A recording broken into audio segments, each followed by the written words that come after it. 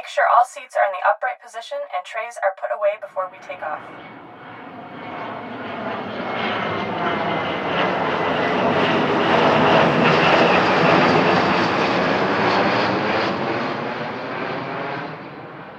Welcome to episode 44 of the Global Connected Aircraft Podcast.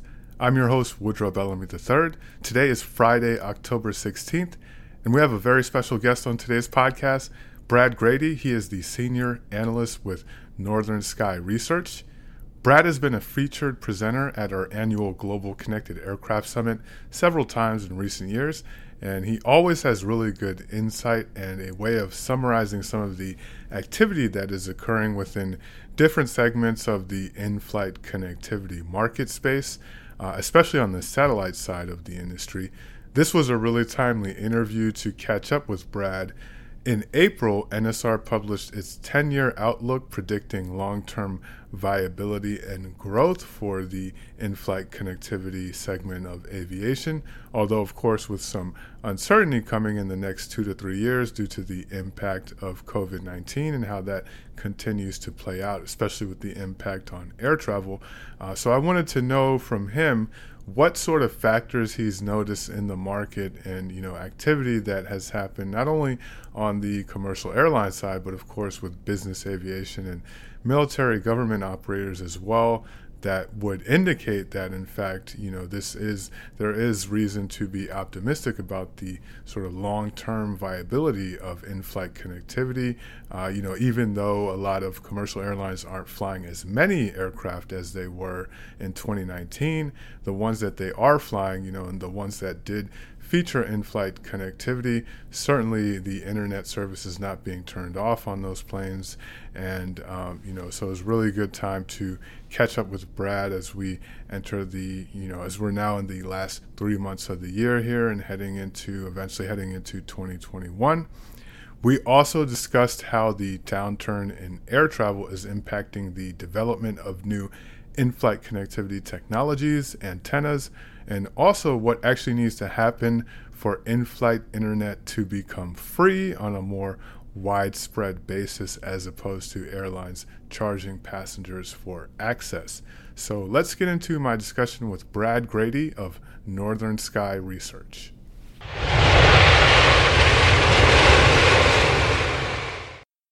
So Brad, first, for those in our podcast audience that may not be familiar with you or NSR, could you first just give a brief introduction to NSR and your role with them? What has NSR been focused on regarding the mobility markets amid this global pandemic that continues to impact all industries and really all areas of life? Yeah, no, thanks for having me on the podcast. It's great to be here. So NSR, Northern Sky Research, is a satellite and space consultancy focused on satellite and space markets. That's kind of what we live and breathe every day. My role here, specifically at NSR, I'm a principal analyst focused on mobility markets. And that kind of means it's the, quote, anything that moves area. So anything from cruise ships to oil and gas rigs to airline IFC that we're talking about today kind of falls underneath my wheelhouse. I've been in NSR for about 10 years. I also focus on the government and military markets. So I have a good cross-sectional understanding of kind of that anything that moves world in the satellite sector. And I think, it's really hard to underestimate the impact COVID-19 has really had on mobility. I used to joke with my brother. I was like, hey, it's probably a pretty good gig to focus on cruise ships, focus on airplanes, to focus on all these other things that move, because, ultimately those are the things that aren't going to have a fiber connection running behind them. But, who knew that a global pandemic would really halt, the movement of people around the world. So it's definitely been some challenging times. Now, within all of these challenges, there's opportunities, and we've seen some really great or some transformative market dynamics happening. GoGo and Intelsat acquisition at NSR, if you've been following sort of our bottom line posts and some of the presentations we've given at GCA and other places, we've talked about consolidation. It seems like it's happening. There might be some more room for others. But yeah, it's really hard to underestimate just how transformative and impactful this time has been. Yeah, and it's a great time to be able to catch up with you and get some of your insight and expertise on the market. Now, NSR published its 10-year growth outlook report projecting a viable long-term IFC market back in April. It's been really interesting just covering the airline and business aviation and also military government side of segments of aviation throughout this pandemic to see what continues flying, and obviously the airlines have been the most significantly impacted. But considering you all put that report out back in April, it was a 10-year outlook, considering it to be kind of a positive outlook for 10 years. What are some of the factors you've seen in the market since the publishing of that tells you, this is a long-term viable market? Yeah, no, absolutely. I think that's really the core question of how much of what's going on today are long-term challenges versus short-term kind of speed bumps. In our report, and my great colleague Vivek had forecasted, did a really good job of kind of calling some of the markets and outlining some of the challenges that we've already seen since we published in April. So specific to that, I think, like you said, business aviation seems to be doing pretty well. Those aircraft and mission sets still seem to be going on.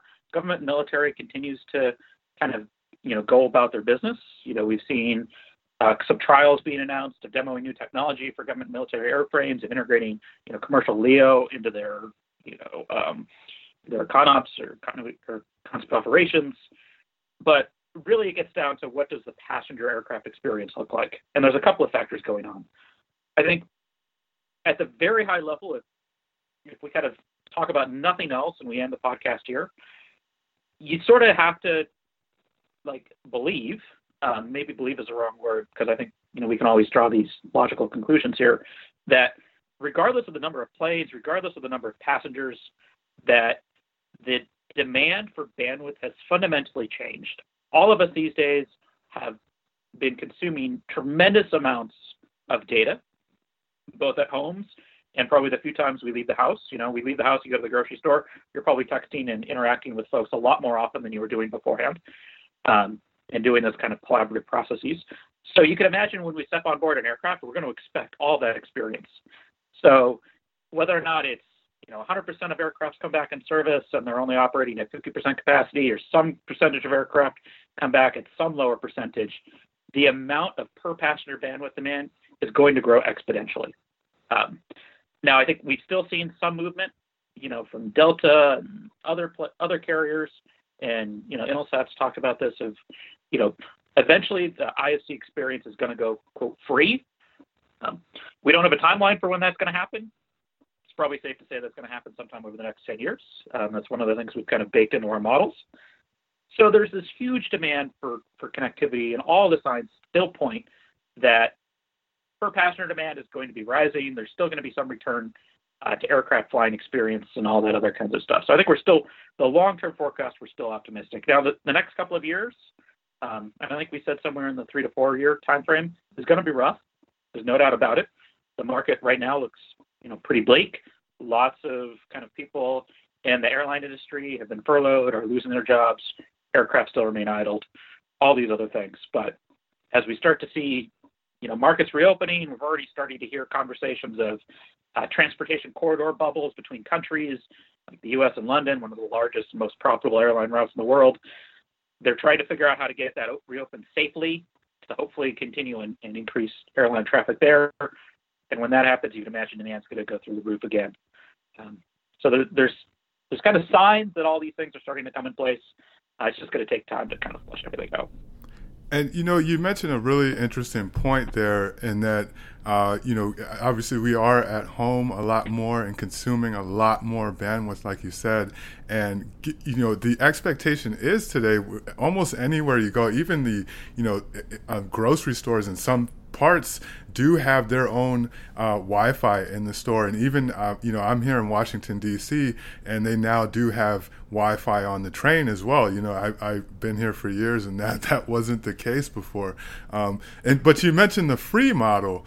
How considering there are a less number of aircraft flying right now, How do you get to a free model when right now it is, like you said, for the next couple of years it's going to be unpredictable, but considering right now that just isn't the case for, airlines can't they just cannot provide that service for free right now. How do you get to a free model?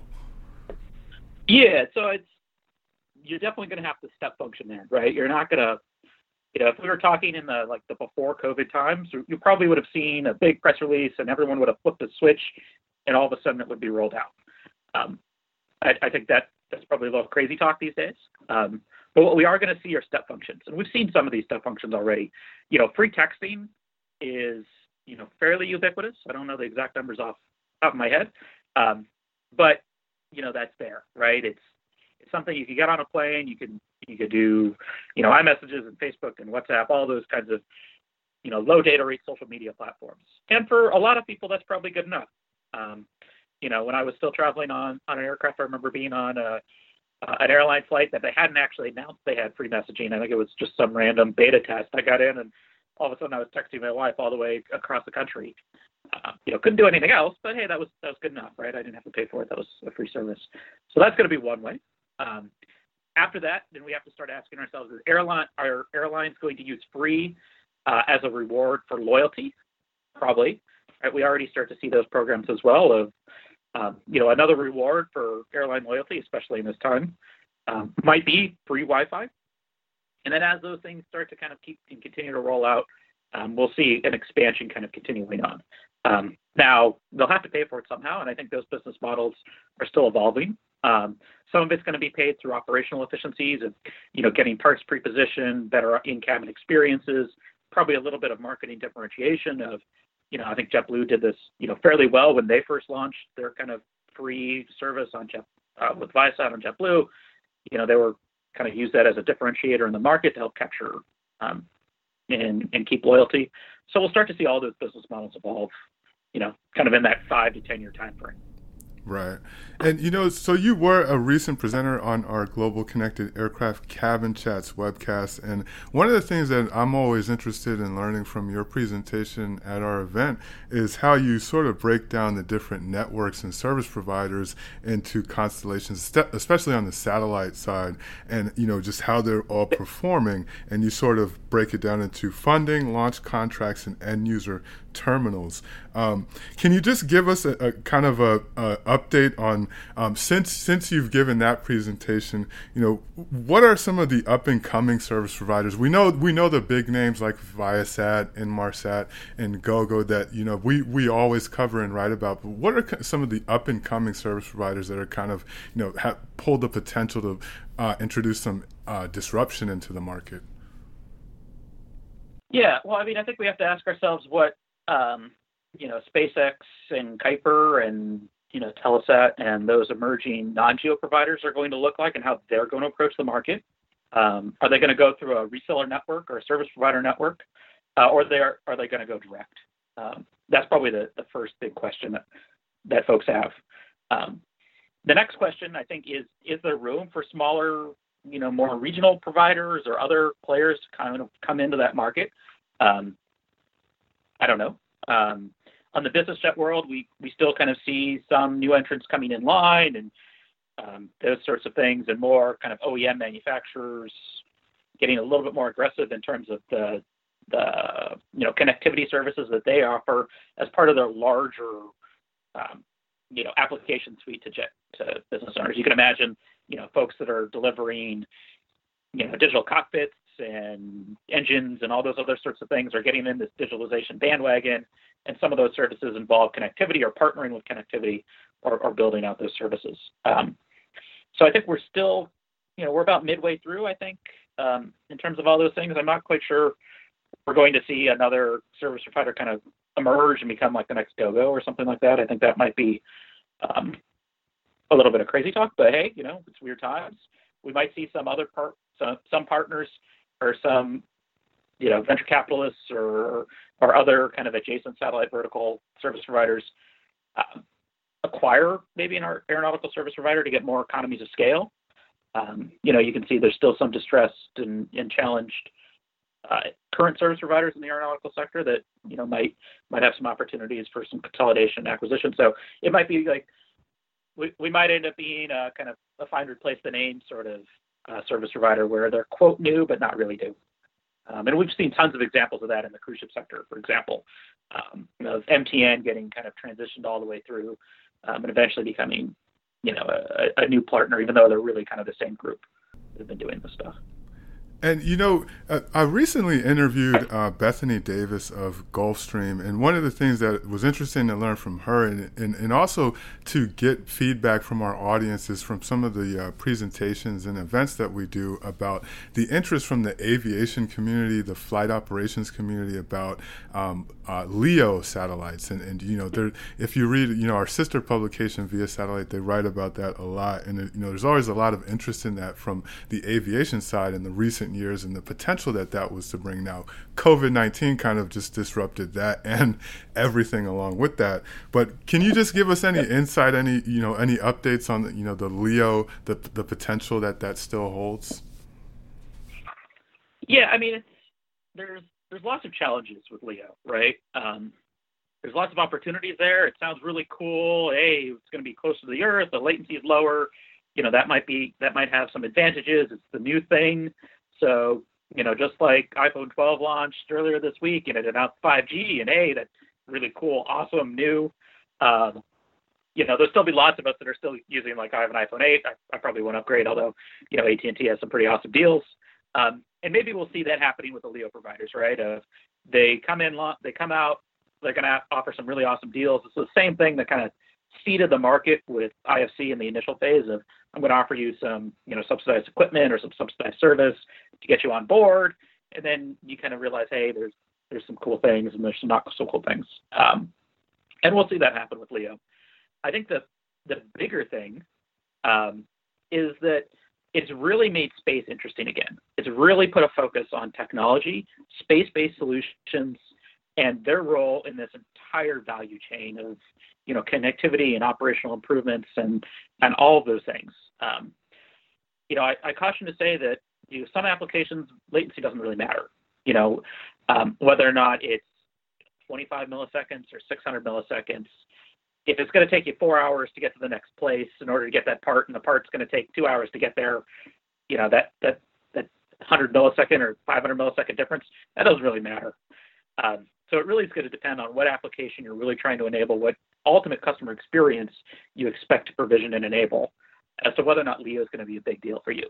There's other technical challenges about what routes you're flying, what aircraft you're on, whether or not you're kind of going over the poles. Well, that probably dictates some solution versus a different solution. If you're kind of doing equatorial routes, it's a different service. If you north-south versus east-west, there's lots of kind of very important technical details that have to be well understood into kind of doing that trade space of analysis. Yeah, and another topic that you presented on our recent Cabin Chats webcast was, and it was really good summarization of the use of in-flight connectivity antennas and some of the challenges associated with IFC antennas. You broke it down into sort of multi-orbit, multi-band, network roaming capabilities for IFC antennas as well.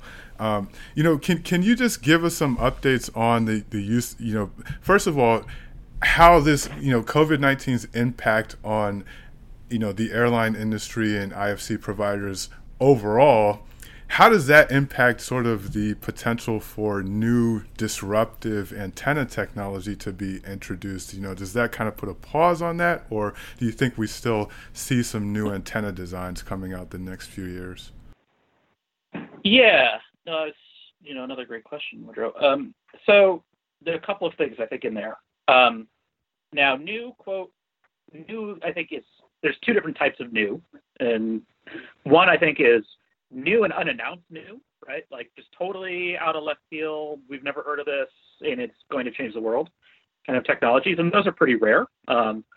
Obviously, I can't quantify that because, hey, if I knew it, then it wouldn't be in that bucket. But there's also just new to market and moving from one technology readiness level to another, to eventually becoming market maturity. Now, I think what's going on is all of the antennas that are in the development pipeline, that we kind of know about and are working towards, moving towards beta testing and being, flyable, those are still continuing. And you can kind of check out all the press releases, I think, in your guys' publications and conversations there to find out who those players are. But they're still progressing. Now, the interesting thing about COVID-19 is there was always, before COVID-19, there was this weird time period when we were talking to, airline customers and governments and cruise ships and all the end user advisory that we do at NSR. And, you kind of have to walk them through, hey, there's this weird time period where you kind of reach the end-ish of your current contract. And we know there's going to be some new transformative technologies that are happening in kind of that 3 to 5 year time frame.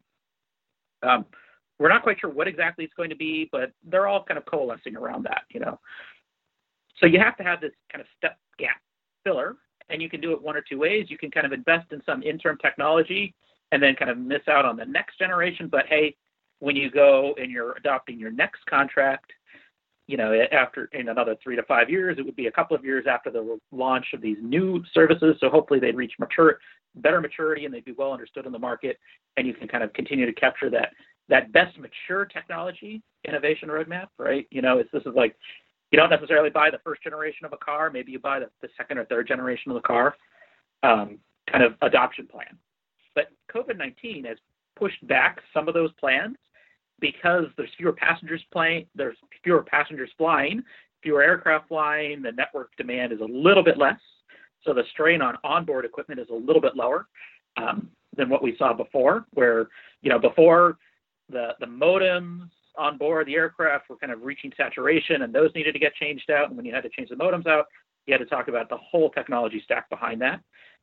There's a little bit more life in that technology stack now that there's not as much demand on board. So they can kind of continue on with their current existing plans, maybe making minor interim changes. And then we're all going to be in this world where hopefully there's a lot more activity, there's a lot more traveling. The world is kind of safer. And we have all this new great technology to leverage. So all those technologies are continuing to be developed. Maybe they're a couple of months behind, but because they weren't kind of in that manufacturing stage, they were all sort of working remotely and doing all those things. They've been deemed critical business ventures because some of them are still working on government projects. So they've been able to continue to work in person and continue on delivering against their milestones. We might be in a better place where everyone's looking to adopt new technology and there's actually new technology to adopt rather than trying to find some kind of interim solution. But I think this gets to that next question of what does the future of onboard IFC look like from an equipment perspective? And I think you had Bill, I don't know if you or some of your colleagues at Viasat had Bill from ThinkCom on, and I think he brought up some very good points. And we've had conversations, I think some questions on our GCA about whether or not you need multi-orbit, whether or not you need multi-band. And it all gets down to the efficiency. And I'll throw another asterisk down, and that efficiency is all about a perspective, right? It's efficiency of what? Spectral efficiency probably dictates some solution. Spectral efficiency probably dictates some solution. Economic efficiency probably dictates some solution. Total cost of ownership probably dictates another solution. So I think the end goal of all of this onboard equipment should be ultimate flexibility. So trying to determine, the best orbit, the best frequency, the best place for that aircraft. And you kind of reduce down and optimize against what your best assumptions are for the mission of that aircraft versus the eventual flexibility that's required from the airline operator. So within all of that trade space, there's lots of ways to optimize that equation. But I think the future really is towards these very flexible, complex antennas that enable best path, best route optimization from an end user perspective. Right. And, that's a really good way to sort of close out. But before I let you go, Brad, I have to ask, for the remaining sort of 3 months of the year going into 2021, what are some of the main, just on the commercial airline side, at least, of IFC, what are some of the main factors in the market you'll be paying attention to? So I think the very first factor is what is the development of these airline routes, of these, travel bubbles, so to say, especially like the US and the UK. how that goes about it, how those things develop, what that looks like. If those are successful, that may potentially accelerate some recovery, et cetera. The other factor that we're looking at is what's the makeup of airframes that are being brought back. There's lots of talk out in the market, and I think justifiably so, that older airframes probably won't be brought back, that the overall age of the airline fleet is going to become a lot newer. Newer aircraft means new technology, means some of these roadnecks and bottlenecks of modem infrastructure that we're kind of running up against that would have put a cap on the total deliverable megabits per second per aircraft might not be the same limiting factor going forward. To again enable that more and more applications at better and better price points delivered to the passenger. So that'll be another factor we look at. Then I think the last factor is really just kind of a sentiment analysis of what people feel. I'm based here in Washington D.C. up in Maryland. It's a very different kind of look at the world when I talk to my colleagues that are based in India, that are based in Spain, that are based in the Philippines. Conversations with people throughout Europe and France and Brussels and Luxembourg and South America. So just kind of talking to all those people and understanding what they feel like and how willing they are to travel and reading and kind of getting that sense. The one thing that I kind of always take back with, and I was talking with the airline service provider, and in the very beginning of this thing, maybe not the very beginning, but about halfway, they said something I think very insightful. And they go, this video conferencing and remote working is working a little too well. We're all getting really comfortable with it. It's not like the 90s or the early 2000s where we had this work from home push. Like we have a lot more bandwidth deployed. We all have video cameras deployed in almost all of our devices. We're all getting a lot more familiar with this technology. And what does that really mean for like the core business traveler that needs to get on a plane and go to a meeting? And what does that mean? What does that mean for teams that kind of work remotely? Are they more incentivized? What about conferences? There's lots of conferences that aren't happening right now. Are virtual conferences still going to be a thing going forward? And depending on how all of that evolves and all of that happens, but some of it will come back. There'll definitely be some leisure travel where I'll stir crazy. I'd really like to kind of get out and about and go flying again. So all of that stuff I think is going to combine together over the next 3 to 6 months to really start to shape that outlook. But I think we can all bet on more bandwidth per passenger. That's really going to start driving the demand. New technologies coming online that's probably better timed with contract renewals and a newer aircraft fleet that enables better newer insertion of technology to kind of take advantage of these rapid changes that are happening in orbit. Some really good factors to be paying attention to. Brad Grady of NSR, thanks for coming on the podcast today. Yeah. Thanks for having me, Woodrow.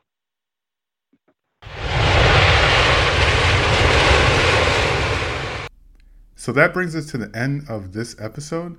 As always, please subscribe to us on Apple's podcast app or wherever you get your podcasts. I'm your host, Woodrow Bellamy III. Thanks again for tuning in to another episode of the Global Connected Aircraft Podcast.